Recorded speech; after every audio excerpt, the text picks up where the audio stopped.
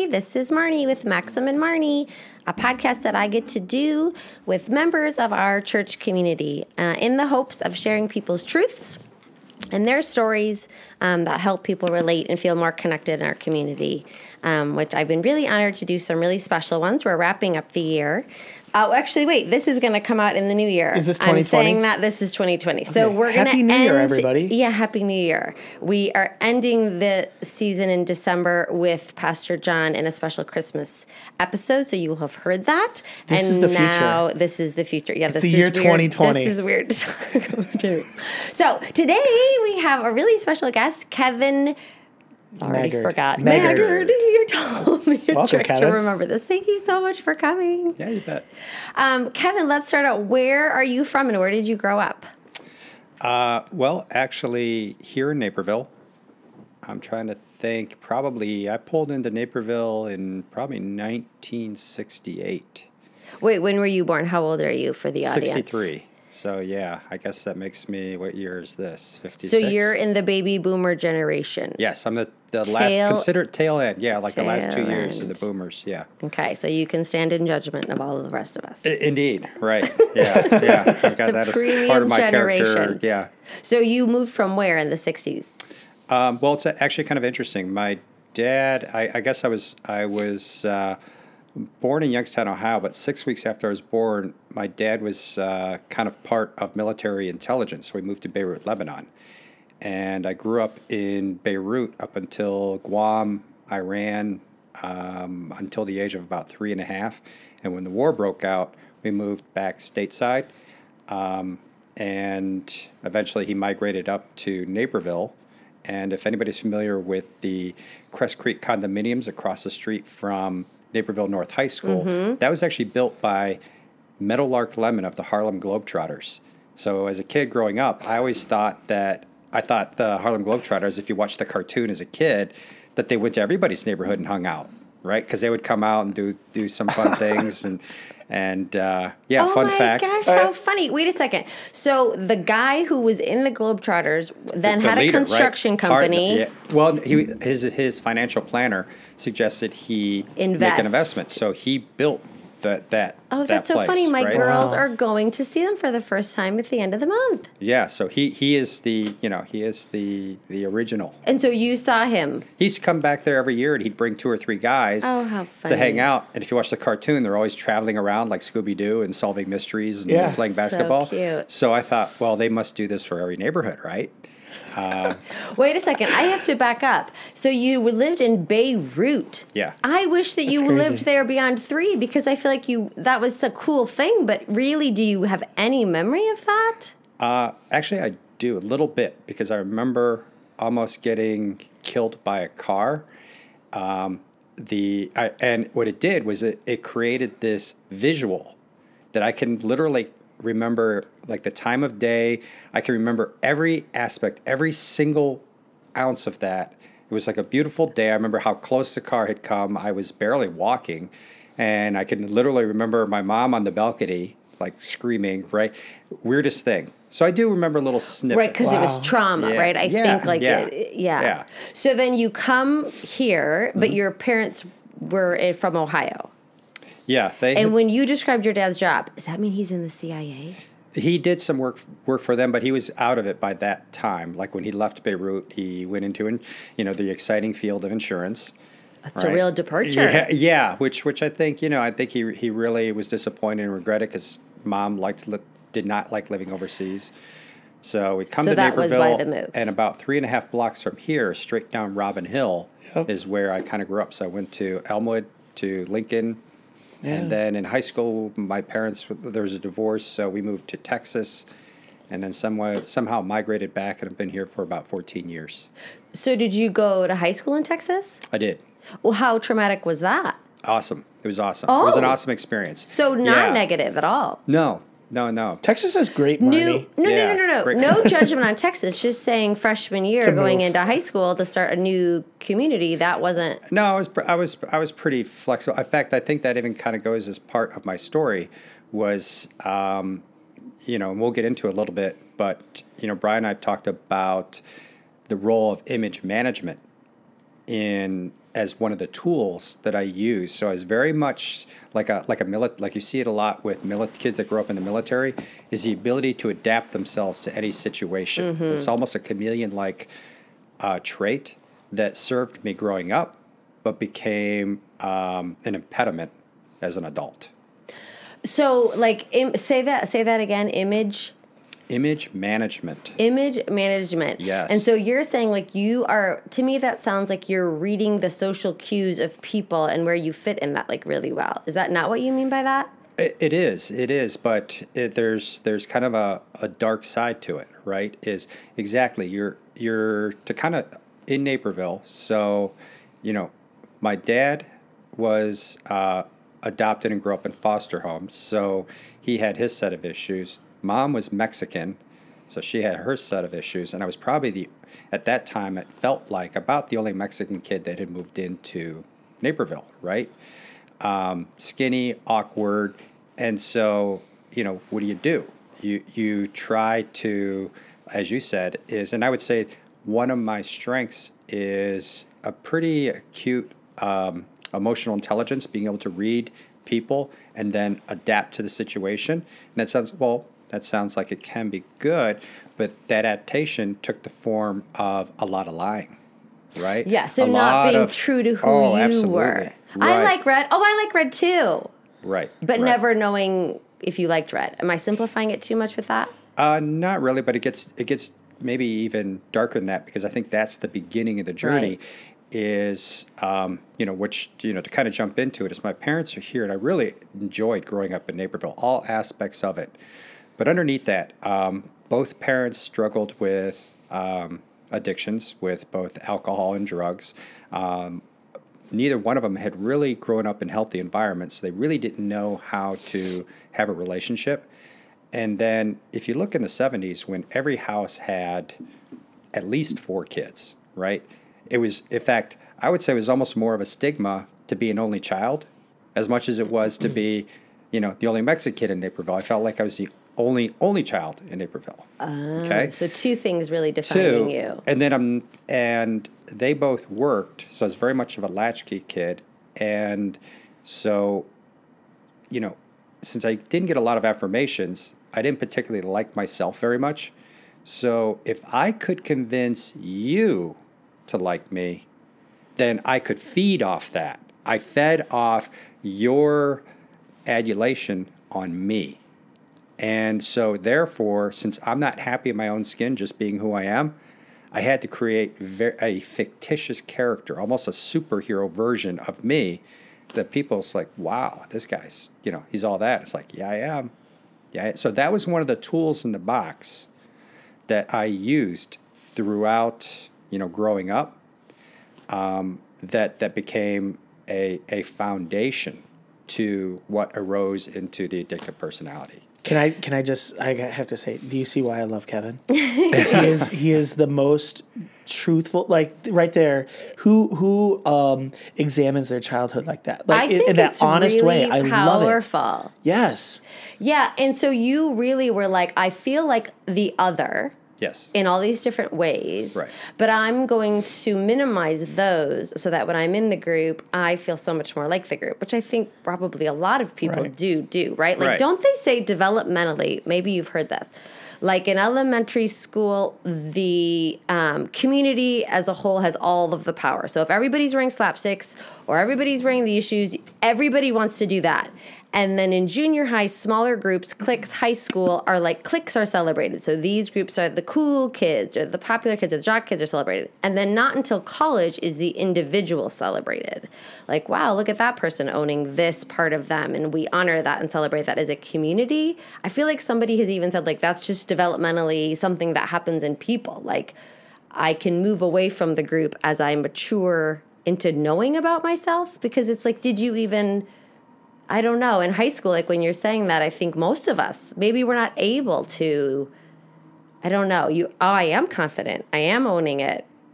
I think, to give you an example, and I'll probably relate to my kids a little bit, is, for instance, and I think this is their generation too. But, my daughter is a good example, is she never was looking for a boyfriend, right? She didn't need that affirmation. Didn't need it. And I kind of feel like if, this is just Kevin's position, is if I have raised her and she feels secure in her household, that the family unit is intact, she's not going to feel a need to go, God, I got to have a boyfriend. Everybody's got a boyfriend. Or she's not going to have the need like, oh, where's the cool clique? In fact, what I observed in her is that she gravitated away from some of those things. And I looked at her and said, she seems very comfortable in her skin. She doesn't need that because, we see so often, particularly like I think in some of the adolescent girls, is I have to have a boyfriend. I have to. And to me, I guess I interpret that as, are you getting enough affirmation? It's not an indictment. It's just a feeling, right? That was how I felt about the situation. Whereas myself, kind of, let's go back and examine that. So here I am in Naperville, and everybody accepted me, but it was my lens on the situation. Right. I didn't feel like they were accepting me, not in the way I wanted. It's because I wasn't accepting myself. It was more about me not accepting me and wanting to create something more. And so that's where a lot of times, obviously I'm here because we'll talk about addictions, and part of addiction is we thrive in chaos. We create chaos because we're comfortable in chaos, whether we like to admit it or not. And so whether it's lying or exaggerating or whatever it is, whatever our behavior characteristics, how they come out, it's that chaos, that uncertainty is something that we just get comfortable in that. And when there is no chaos, and we'll kind of get into the story as to, well, why does an addict not like that, right? So, as we like to say is so, if you want, it's kind of like, what was it like, what happened, and what is it like today, right? So if you want, I'll kind of continue to move like, okay, so where did the addictions begin to come? So first you've got, all right, feel like an only child, you feel one down. And Brian and I talk about this position of feeling like I'm one down. Whether it's true or not doesn't matter. It's how I feel. Yep. So how do I create a one up, not just a neutral? No, I got to be one up. And so it was through, these storytellings and the lying and, maybe even fighting, whatever, to try and to get into, it was a fight daily to get into a one up position. We just can't be equals. I got to be in one up. And, in my neighborhood, we, in those days, it was, hey, kids, get out of the house, don't come home till dinner. And, we had a lot of fun. But it was interesting is that I observed is we would be having fun. Nobody would say anything to me. But just all of a sudden, I'm like, hey, I got to go inside now. Why? Well, I'm grounded. I mean, I would make up reasons to leave the group. And I would say this is the early part of where the addiction, this is why I had to go into my childhood, is to understand what is the underlying root that created the addiction that I now find myself having to resolve. And it was isolation. That was another tool in my box. So one tool was lying in the image management. The next tool was I wanted to isolate. So I would go into my house, I would go into the basement, I would turn the TV on. And I would say TV really became my very first addiction. And I would sit and, those that grew up in my age would remember all these. It's like I would sit for hours and watch everything from Bewitched to the Brady Bunch to the Flintstones to, all those things, right? And on hours. And it was a way to just tune out the world. Because addiction is using something outside to change how you feel on the inside. Am I saying that wrong? To disconnect feel. Say that again. You correct me. No, as I have studied this, it is to disengage. It's so I don't have to feel anything. Even if I was feeling good hanging out with the kids and everything, it's like something in me began to tell me that I don't even want to feel. Because if you've ever sat in a dark room and watched TV, you can't feel a thing. You feel nothing. Right? It's a complete numbing. And TV was that for me. And, you know, if there were siblings, I mean, you know, siblings would be bugging you. And it's like, see, I didn't have it. So I had a complete deprivation tank that I had created.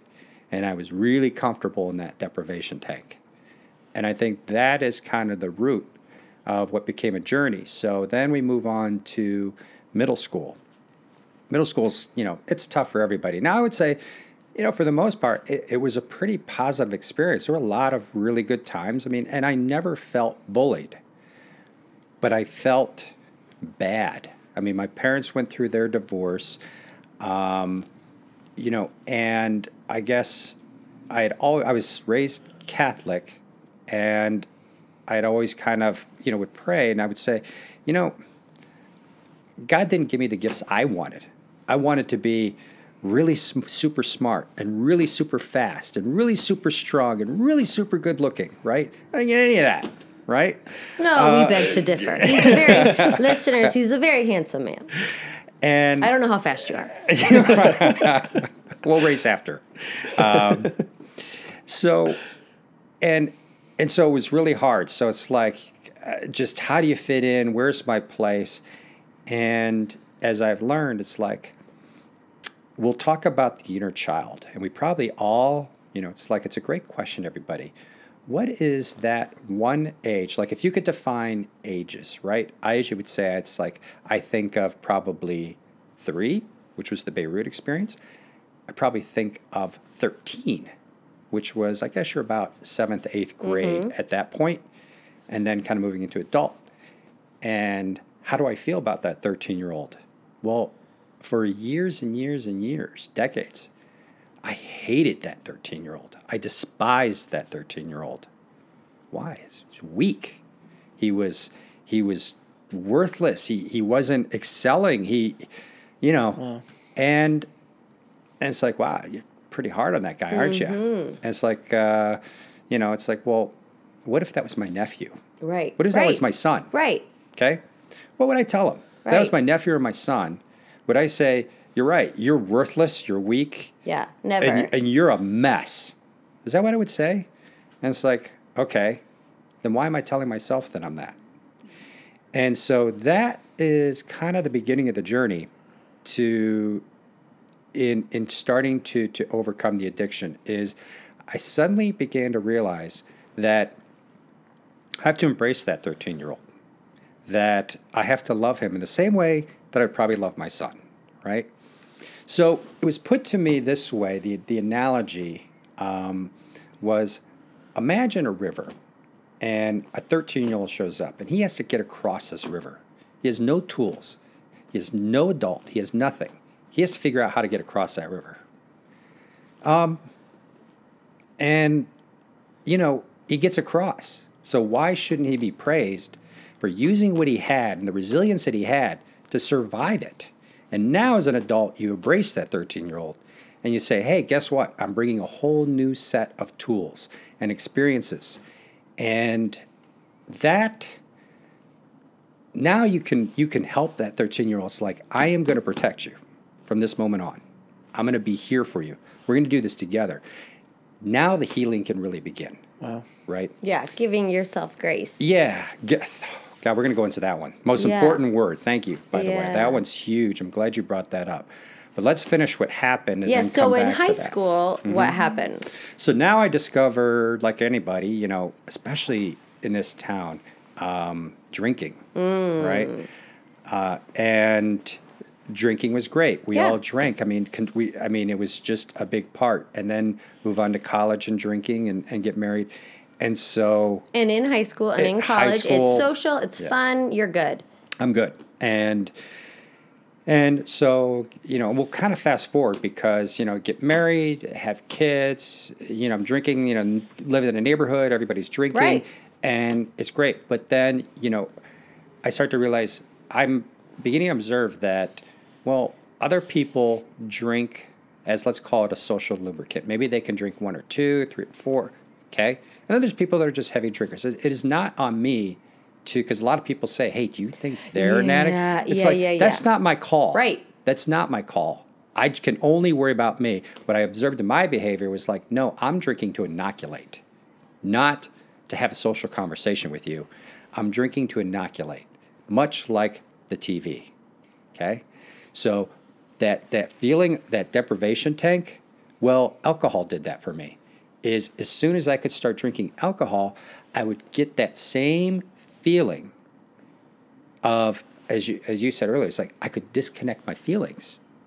Boom, it's like a light switch. Yeah. They're some gone. Relief. Yeah. Some relief. Yeah. Yeah. And so to the point where I didn't even want to drink with people anymore. And even at work, it would be, okay, I'm at this event, this dinner. Well, I don't want to be seen drinking a whole bottle of wine by myself, at this dinner table. So I'll wait till after, and then I'll go drink, more. And then I got to the point where it's like I didn't even care. I'm going to drink as much as I want at this table. I mean, the wine's flowing. If somebody notices, they notice. If they don't notice, but I don't care. And then I'm going to go drink some more until 3 and 4 in the morning. And obviously this is going on. In fact, I think I recognized that I had a drinking problem, and that's the thing. I did recognize it. Mm-hmm. I am not somebody who said, like, I'm in denial. I knew back in 1997. So how old were you in 97? In 97, well, if you figure I was born 68, 78, I guess, yeah, I'm in my 20s. And so you're right out of college, or you're in college, and you're like, this is different. I'm different on how I'm using this. I'm different than the people around me. Like, you just were aware. I was aware of it, but I didn't care. Right, well, or just even have the tools to know, like, well, why would I stop? And yeah, maybe even what that looks like, right? Yeah.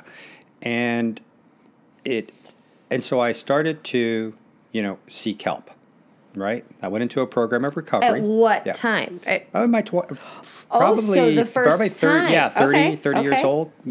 Yes. So I would say, I have been trying to establish sobriety for more than 20 years. Okay.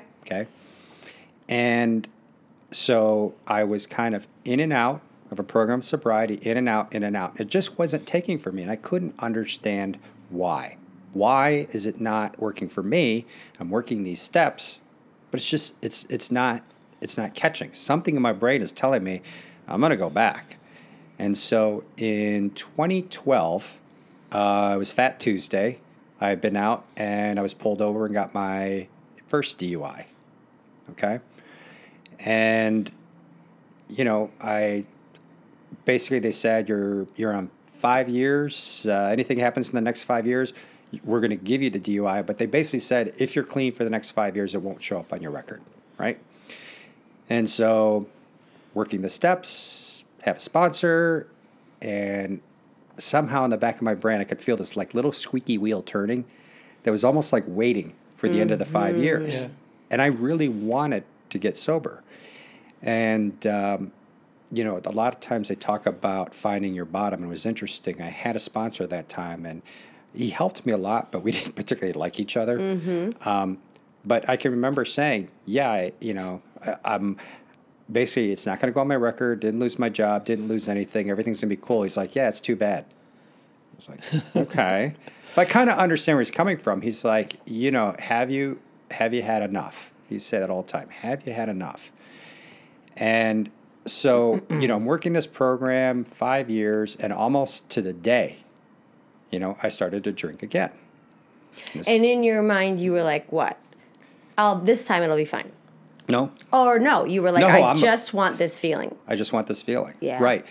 Because what I've learned, no amount of education, no amount of willpower or commitment, no amount of sacrifice is going to be enough. I don't care how much I know or I think I know, it's not enough.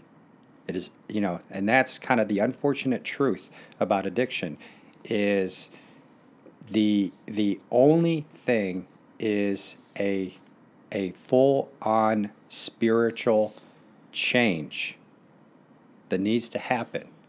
Because, in fact, even the fear of going to jail is not enough for an addict.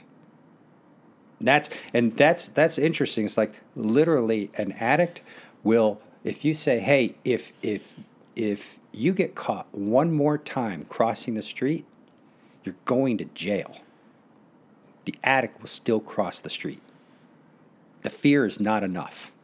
Right. Well, I always remember that Robert Downey Jr., where he's in the court and he says to the judge, like he's going to be sentenced, and he says, it's like I have the gun in my mouth and I'm going to shoot it, and I don't want to shoot it, but I just really like the taste of that gunmetal. Yeah. I like that one. Yeah, like it's so ridiculous from the outside to say, well, just take the gun out of your mouth. What are you doing? Yeah. But yeah, that it overweighs the want of that. You can't scare an addict sober. You can't educate an addict sober. You can't ask them to sacrifice or commit or willpower to get sober. Only a vital spiritual experience. So tell us about that pivotal moment for you. Well, there's one more. One more is I guess the date was November 11th of 17. Is I got pulled over again, and I received my second DUI, right? And so that has been going on, and the thing is, it took 2 years of going back and forth to the courts over and over and over and over, right? And they would not even give me my judgment. So it was like the sword of Damocles over my head. Oh, I don't know what that means. What's that mean? The sword. It's the mythical. It's like it's. I don't exactly know the myth itself. Greek god, Roman god, something. I think it's Greek. Okay. Greek. The sword of Damocles is basically this sword that's just literally standing over your head, waiting to drop. You just don't know when it's going to fall. Mm-hmm. So there's a fear of that, right? The sword of Damocles, and so every day. But I also, this is when I begin the journey to my walk with God as it exists today. It's like, this is something I'm grateful for, because as I look back, it's like that was painful.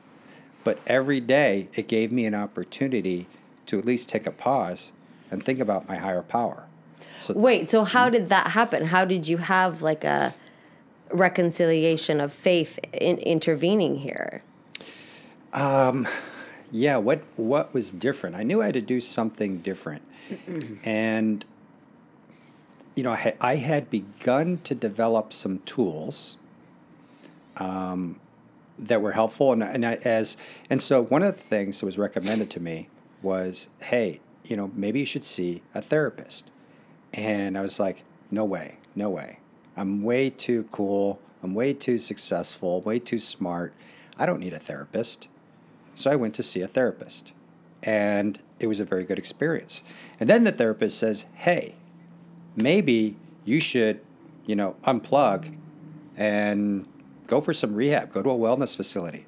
Hey, no, I'm not going to do that. I'm not going to do that. And I did. I went to Arizona, to Wickenburg, Arizona, and I was in an inpatient program for 45 days. And I'll tell you, what was interesting to me was one therapist said, need I remind you, you are in a level 1 psych ward right now. I'm like, what? It just kind of like, oh, okay. That kind of hit me. But that's, I think, where some of the psychic change began to happen. Is as I'm going through this process, is what are some of the things, what did I start to learn? And that's where, let's circle back, was I kept focusing on trying to address the alcohol, through the 12-step program, which today works very well.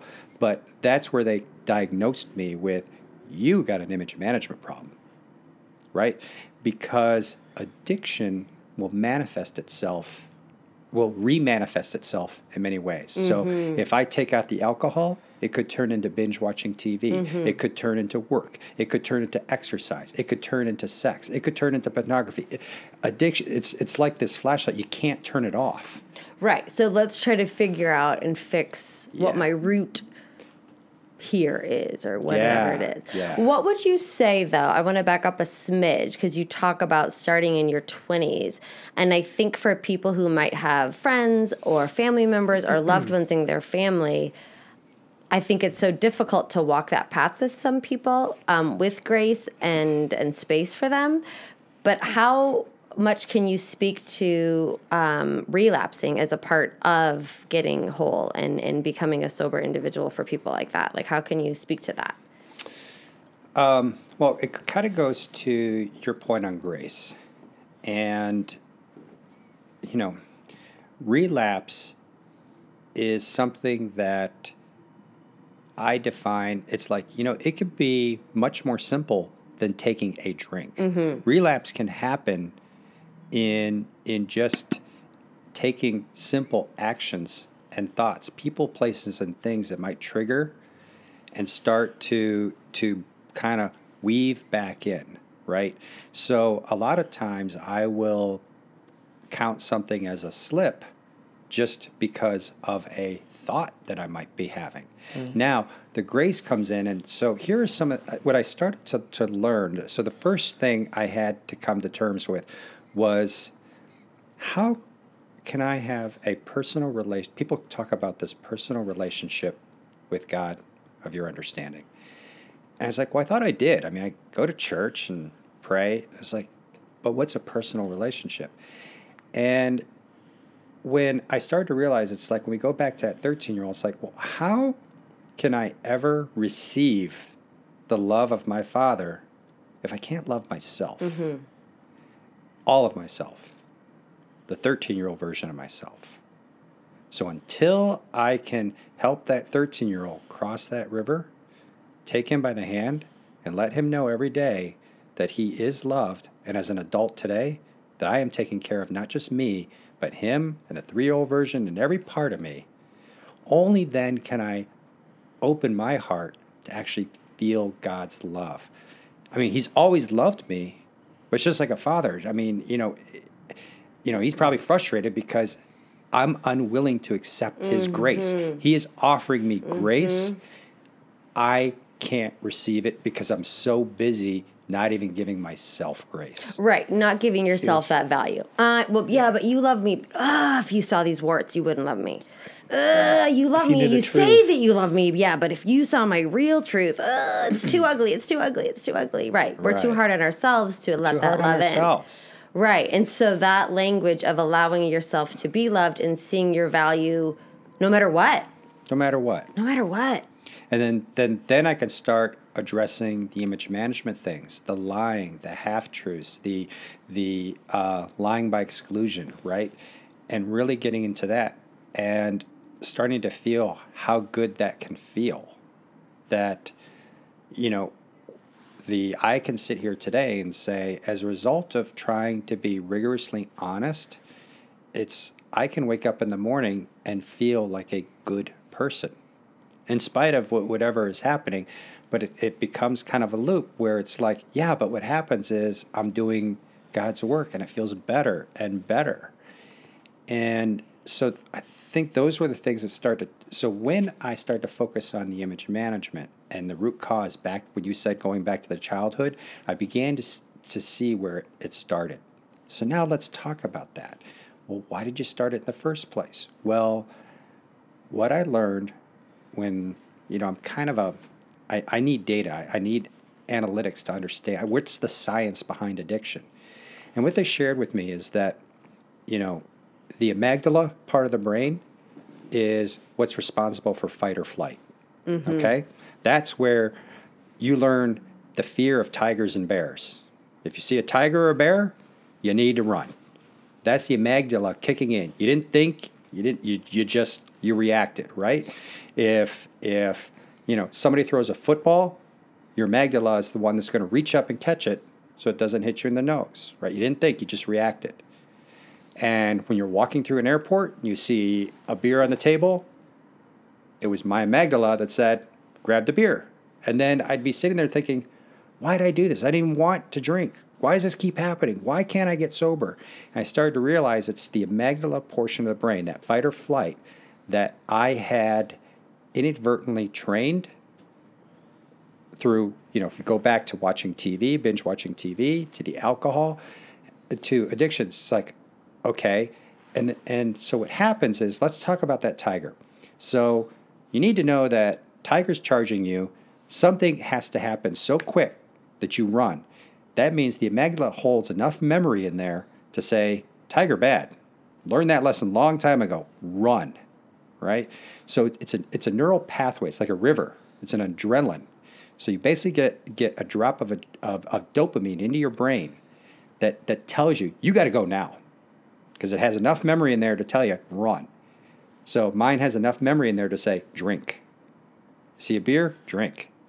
So I've created this neural pathway that's what was happening. So it's like, okay, now I understand that. Now what do I do?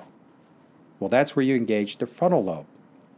Well, the frontal lobe is kind of the executive branch of our brain. It's the one that holds all the memories. It's the one that holds feelings. Wait a minute.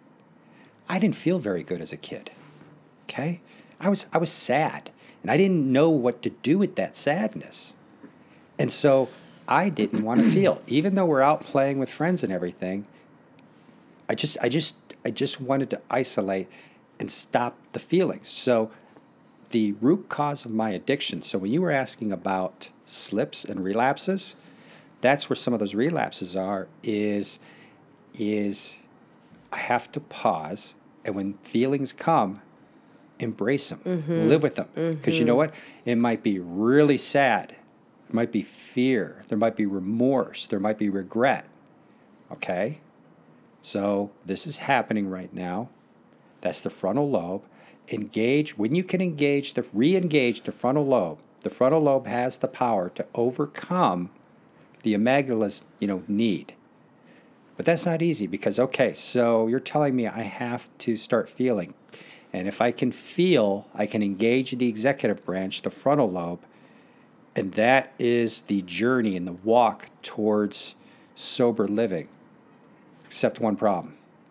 I don't like how I feel. Right. I mean, there's so many bad memories. There's so many past feelings and regrets. And gosh, I was so, terrible in this and that. And not just that, when I look forward, I'm so afraid of gosh, what's going to happen in 3 months and 3 years and with my mom and my house, my job. And, now what? This is overwhelming. Okay. There was one answer that was put in front of me. A vital spiritual experience.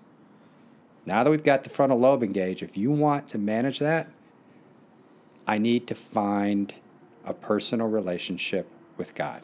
A God who is willing to give grace, and a God who can forgive all the past, all the future. And so a lot of times whenever I start to have these feelings, I would say, where are you, God? Where are you? And I kind of started to have an epiphany a little while ago where it's like, wait a minute. God's here. He's in this second. He's not in 5 seconds from now, 5 minutes from now. There's no God there. And there's no God 5 minutes past. He's here, right here. So therefore, if I want to maintain a connection with God so that He can help me through these feelings, I have to focus on staying present. And so when you were talking about where does the slip happen? The slip happens when I begin to ruminate on the past, project on the future, which elicits a fear reaction, which is like that tiger. Right? So I have to be like here, because here is where help is. And how are your relationships with your family members? Are those healed through this, or was that? Yeah, there wasn't, through this all, I was blessed in that overall, I think they would all say, I was a pretty good dad, pretty good husband. There wasn't a lot of, necessarily repair. But here's what it was, is that image management. Well, along come my son and daughter, and like most kids, mom and dad are heroes. I mean, good Lord, dad is like one step away from Spider-Man incarnate, right? I mean, they think I am the knight. And as kids get older, they begin to see kind of, wait a minute, Dad's kind of not quite a superhero. And I can remember that bothered me. That bothered me a lot. And, because that's image management on steroids, the kids. As they grow up and they get to adolescence, and they're just like, you know what, Dad can even be kind of flawed. In fact, he can be kind of a jerk sometimes too, right? And so that is like, well, that's only creating more fear and uncertainty in me. Because you were kind of evaluating yourself through other people again. Right. Especially the kids. They were the ultimate tool, right? You got these little kids. They're so easy to win over. Yeah. And so when I was able to share with them and come absolutely clean on everything we're talking about here, my addictions, what I'm going through, the probation that I find myself on today for 2 years, the 240 hours of service work that I have to do, the drug testing that I have to do, they're actually blown away by it. And it's like, wow, we actually know who you are now. And the love between us is so much greater because they're like, this is cool because you're sharing. It's authentic. It's authentic. Yes. Yeah, it's real. It's real. Yeah. Yeah. Are your parents sober? Are they? No, my dad passed away. He was still pretty dysfunctional. Mom's still alive. Her journey, her own journey. Yeah, and it's been hard. She's fine. She's doing well. She is. She's living here in Naperville. And I would say I never liked my mom. And so let's go through this every time she would touch me, it was like this shock would go through my system of just, couldn't take it. I really, really had a hard time with it. And it's a term, again, that I've learned of enmeshment, because she was so broken that she was trying she wanted me to love her in a very selfish, addict kind of way.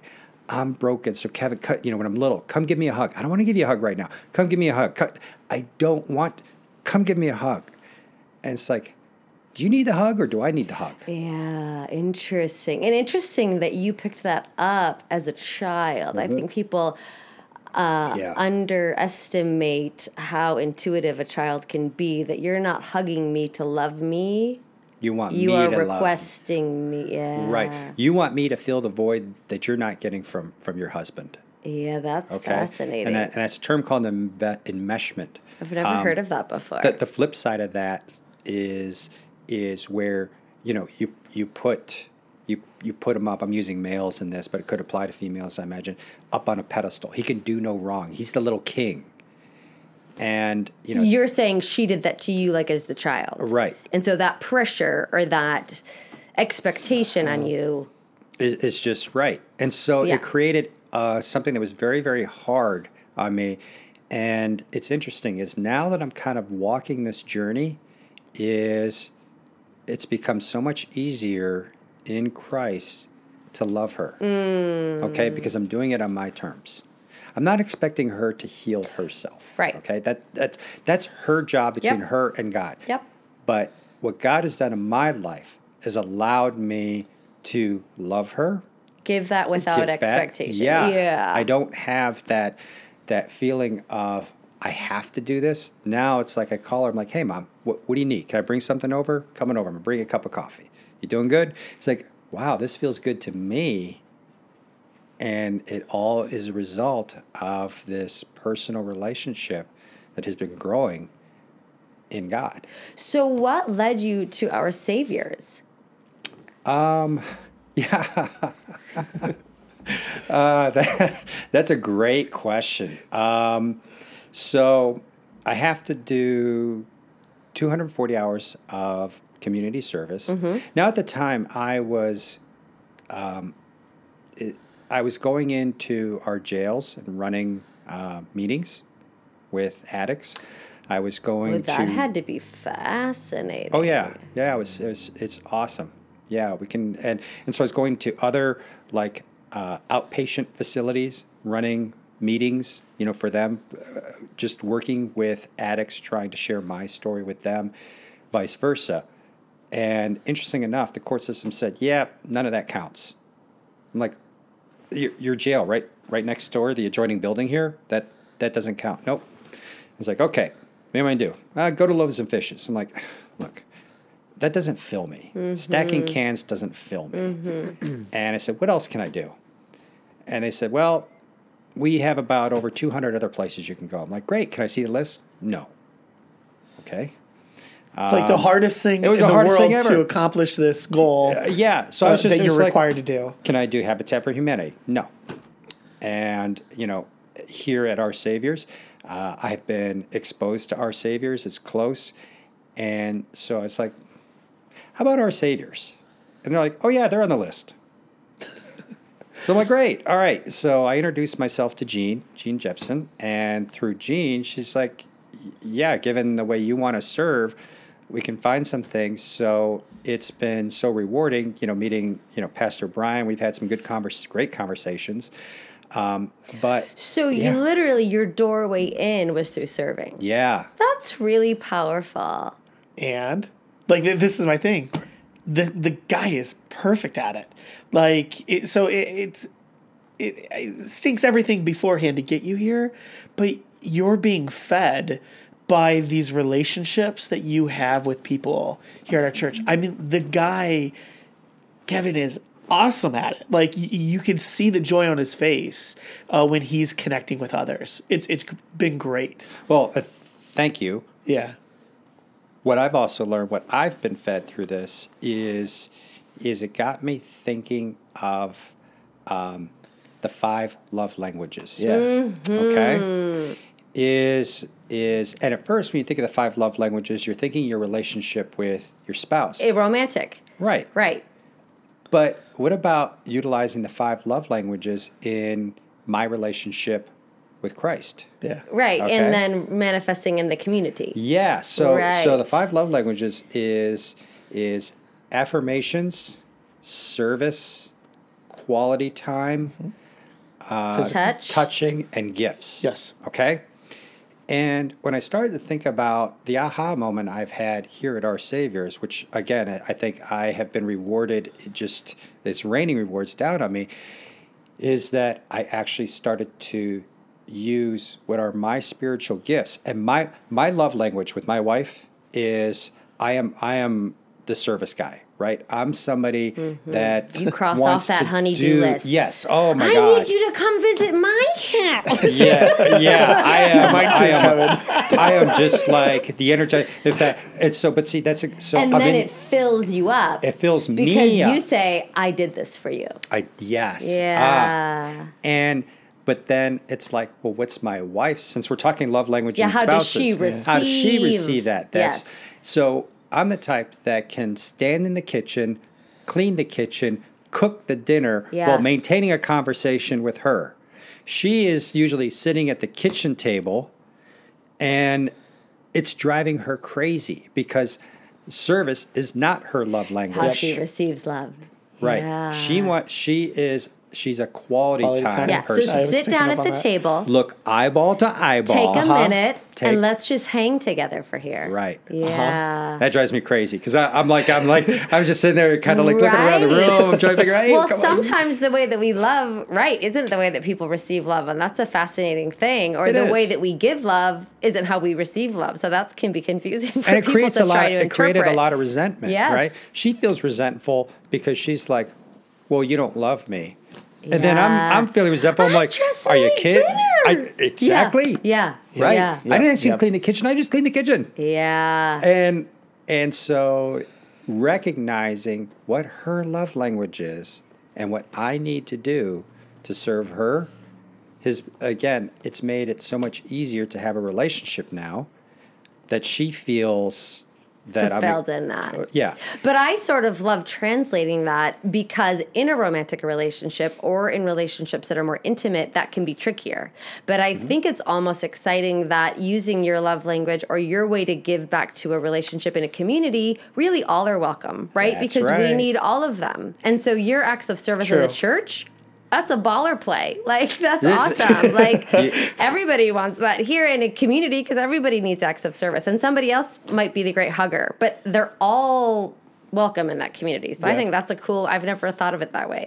I just had this kind of epiphany, like recently, it was that I get to use my love language, that it fills me, right? Right. You know, it fills me to do service Right. work, and I have a church family that's like, we love this. Nobody's saying, hey, sit down, give me eye contact. They're like, you know, we're loving the service. Yes. And I started to realize, like, wow, after going to church for so long, and, you know, I religiously go to services, and so I realized, like, it's really not quite my love language. So I try to get something out of it, but, you know, Right. it's kind of like that eye contact quality time. It's Yeah. not.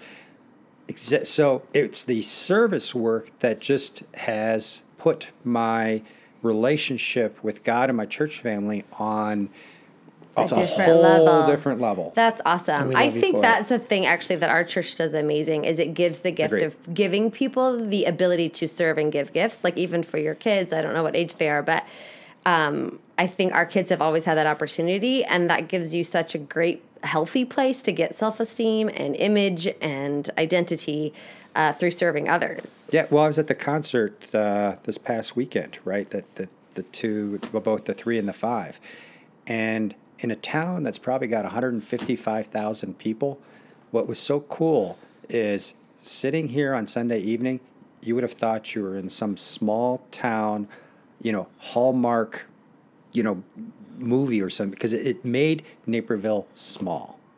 Because, you know, you see half a dozen people that you know who introduce you to 2 or 3 more people, and by the end of the evening, I mean, you're just having great discussions with people.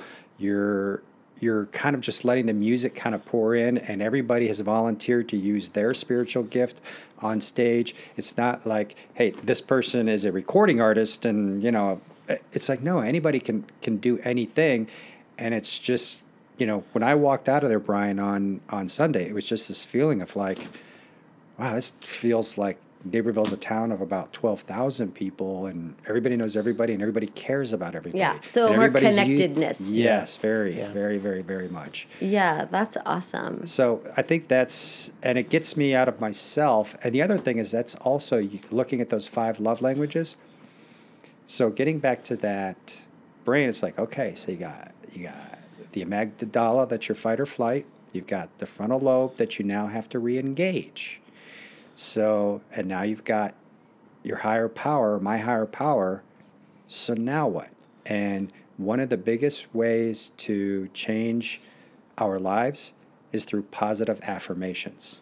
And these are things that you have to say out loud. And this is, again, there's a science behind this. This is clinical science.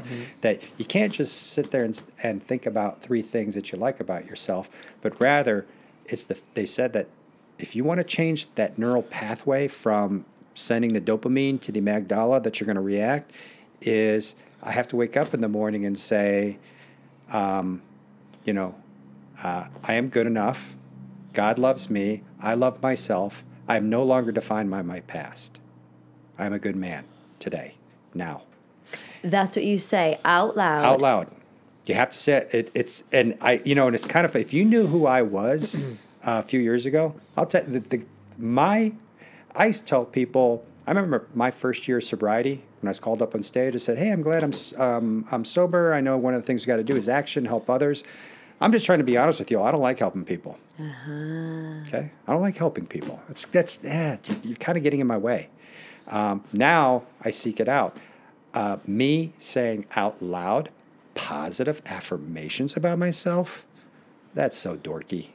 That's so It's so powerful. But I would tell the community the importance of saying positive affirmations to yourself really can bring about the change. And this is clinical science. This is not just, hey, somebody kind of thought of an idea. It's clinically proven.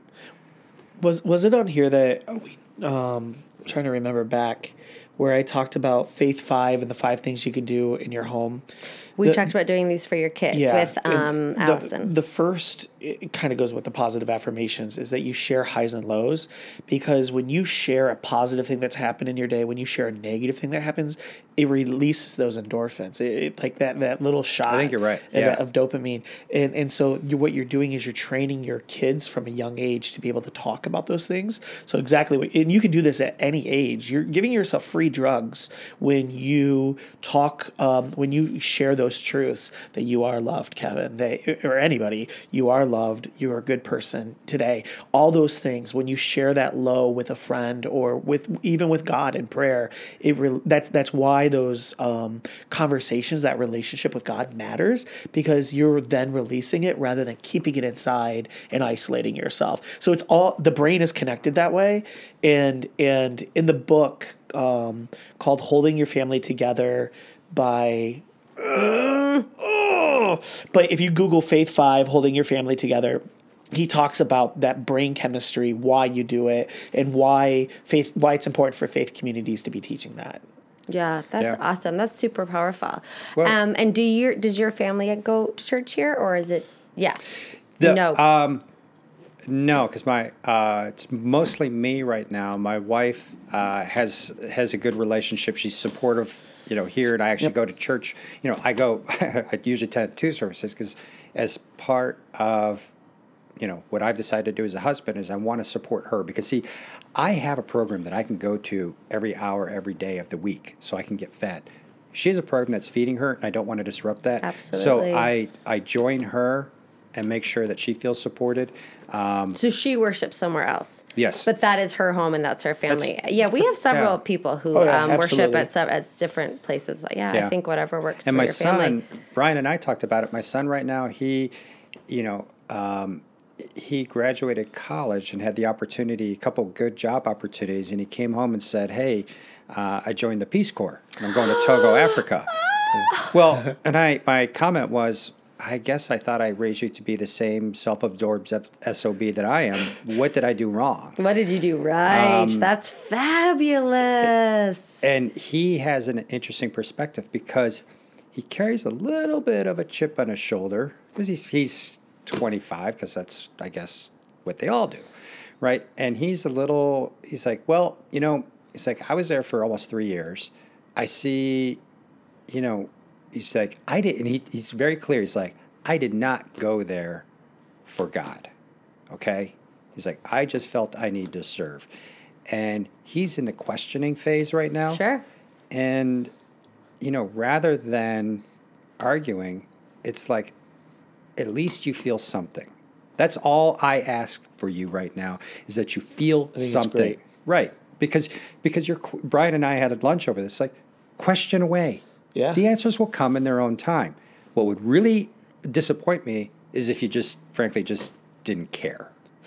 When you leave, I hope you'll listen to the Lisa Zollner podcast, because she is a 20-something, and she had all the questions and all of the doubts. And then she started to come on Sunday nights. She's a mentor with me with the high schoolers to serve, but not because she figured it all out and then came. She came questioning everything. Yeah. Which I think is awesome, because I think sometimes people think the church is where you go, because now I do believe. I hope that he feels welcome to come when he doesn't think anything. Or, it's not the destination, it's the journey. It's the journey. And we're all on it. We're all on it. Yeah, and everybody that's in the building is having a lot of those questions too. So it's not like people here have it all figured out. I want to kind of transition back to something else when we're talking about positive affirmations.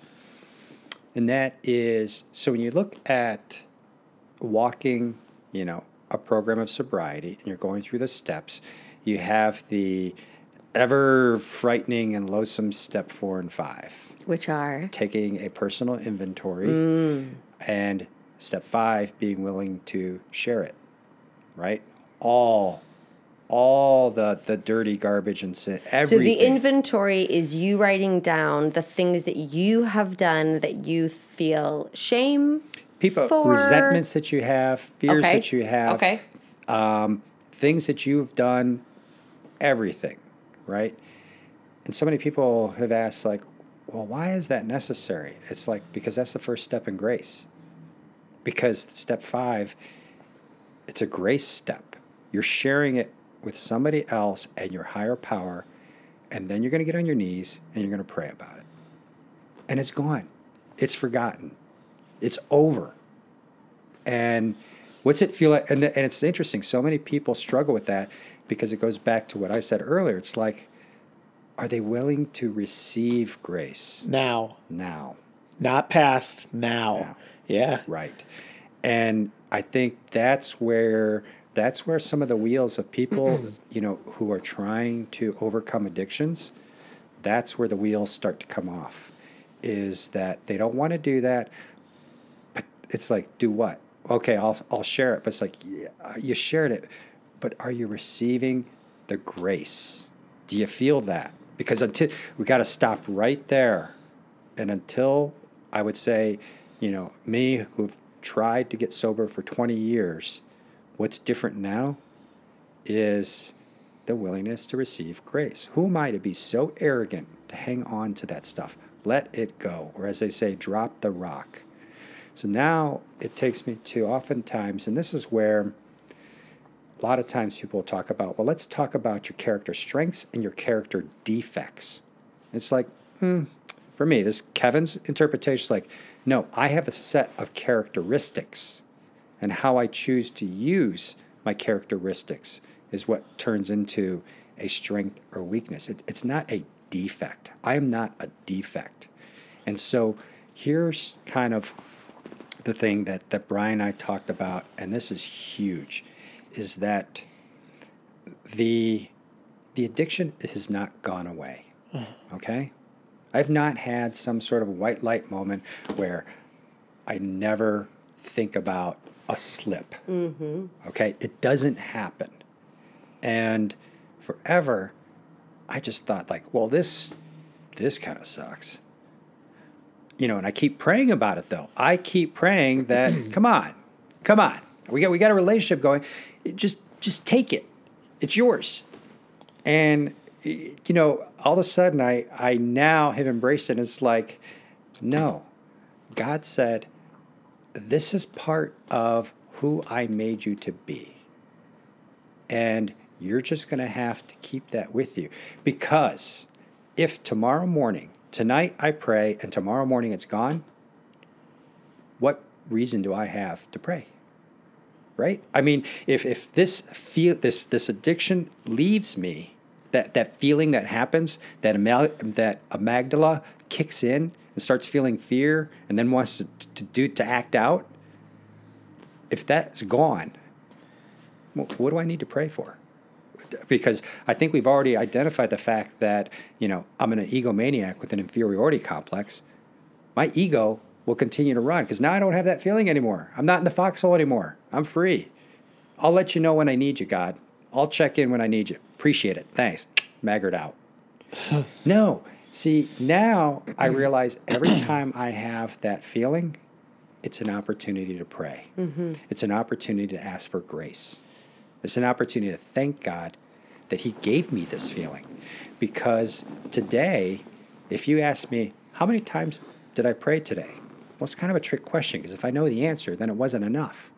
And I have to tell you, it's almost nonstop, because the feeling comes and it goes, and it comes and it goes. And as soon as I feel it coming on, I can just pause, I can take a couple breaths, and I can say, your will, not mine.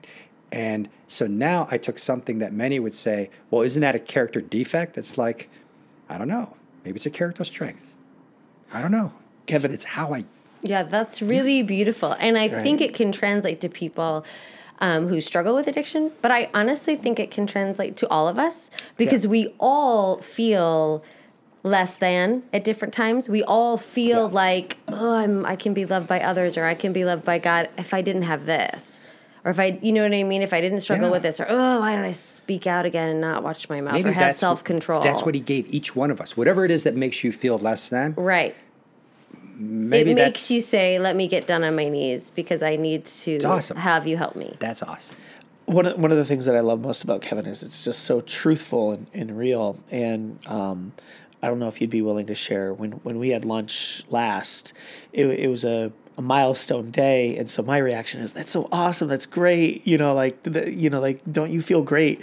And you shared truthfulness with me that day, which opened my eyes to like how do you mind sharing about like how, like, do you remember what you said to me? No, you're just like, I don't feel good today. Like you just like, I don't feel great. So like for us, we're like, it's a big milestone. Congratulations. You're like, yeah, I don't. And I think like with what you were referring to there is like, if I lost that feeling, I lose that connection to pray with God. So it's so weird to say like, it was a gift to me again to see your truth even on a milestone day that this isn't gone from you. It is an addiction. It's going to be a way defining kind of this is a part of your life. Mm-hmm. And so milestone days aren't that great. But you turn to God every single day, every moment. So I don't know if you have any more to say, but that was huge for me to hear. So what you're talking about is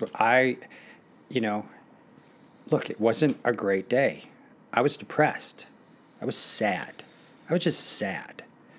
And to Brian's point, it's those are opportunities to draw closer to God. I mean, this journey is not supposed to be easy. It's not. It's an opportunity to reach out and ask for help. Well, and I don't think it's supposed to be cheap. Like easy is cheap to me. Right. It's an authentic relationship that you are growing by being in relationship now. Right. Before, it was a fake relationship. Mine was that way in many ways, and so when you take it serious, when you're truthful, then you know that God is there with you. Then you know that people are there with you when you have that true relationship. Yes, people, and and that connection to the people because it's in that moment that the old me would reach into the old toolbox. I could step into the closest bar or whatever, and after that first beer, that is a quick fix because I'll tell you what, it's gone. It's gone. That sadness is gone. But on the other side of that is a whole lot of misery, pain, and angst and regret. But in that moment, I can just try to find God's grace.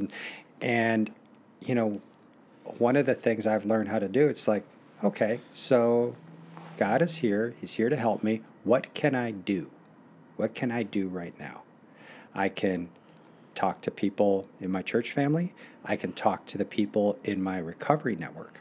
I can call somebody else and say, hey, I'm not feeling very good today. Reach out, talk to people. Yesterday, I went over, because it's interesting, I told you before, I supposedly didn't like service work, but then I realized my love language is service. Yesterday, because this is kind of a slow period at work, I went and spent 4 hours over at Loaves and Fishes on behalf of Our Saviors, right? Yeah. And I helped, load groceries.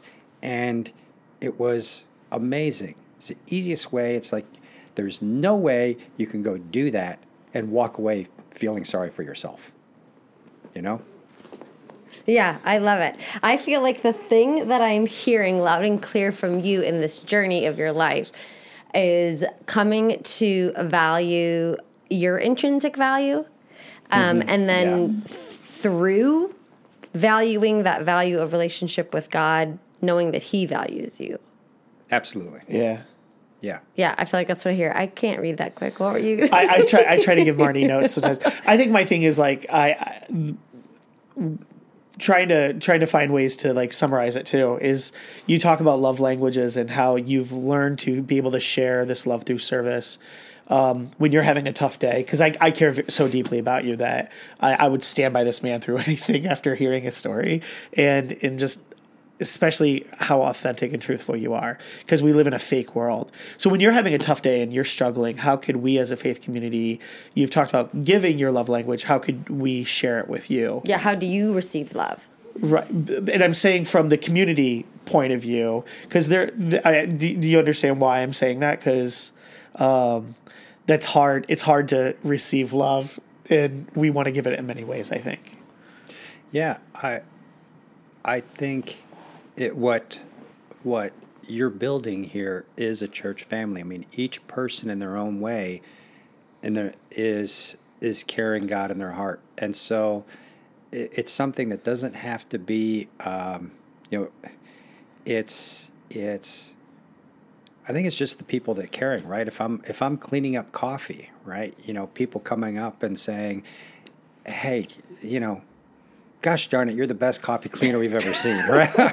Being seen. But being seen and being heard, right? Like, I feel like that's what, By the way, hear that. You would have seen him on Sunday at the Christmas concert because he had the best red jacket I've ever seen. Fabulous. Did you enjoy percussionist? Because I had one of my small group guys, Patrick, was performing in that. Yeah. And then he ran over and we did Toys for Tots with the high schoolers. But awesome. Yeah. No, it's really a fabulous community that's building. Yeah. I think the summary that you talk about is, if we've all remember growing up and taking in our literature class, they talked about reading Greek literature, which many literature is built off of, and there's a formula for the journey of a hero. So if anybody's a fan of Star Wars or Lord of the Rings or any of those, they basically there's a formula, right, that the hero goes through. I mean, what does it take to become a hero? And you talk about somebody who has talents, right? And they embark on a quest, and they fail. And it's through the failure that they have to recognize weakness. And to overcome the weakness, they have to engage a community of people that are there that are going to help them. And together, because of their weakness, they realize that they can't do it alone and that they need help. And only then can the hero, overcome, that quest and find the success, which makes him the hero. So, it's the hero learning how to recognize their flaws and how to leverage the community to help them overcome that, right? And so, that is, again, Star Wars is the same way if you look at all that. But that is something I think we all go on, right? Yeah. Is each one of us has a hero inside of us. There's a hero in everybody. And it's like, don't be afraid of the quest. Don't fear the quest.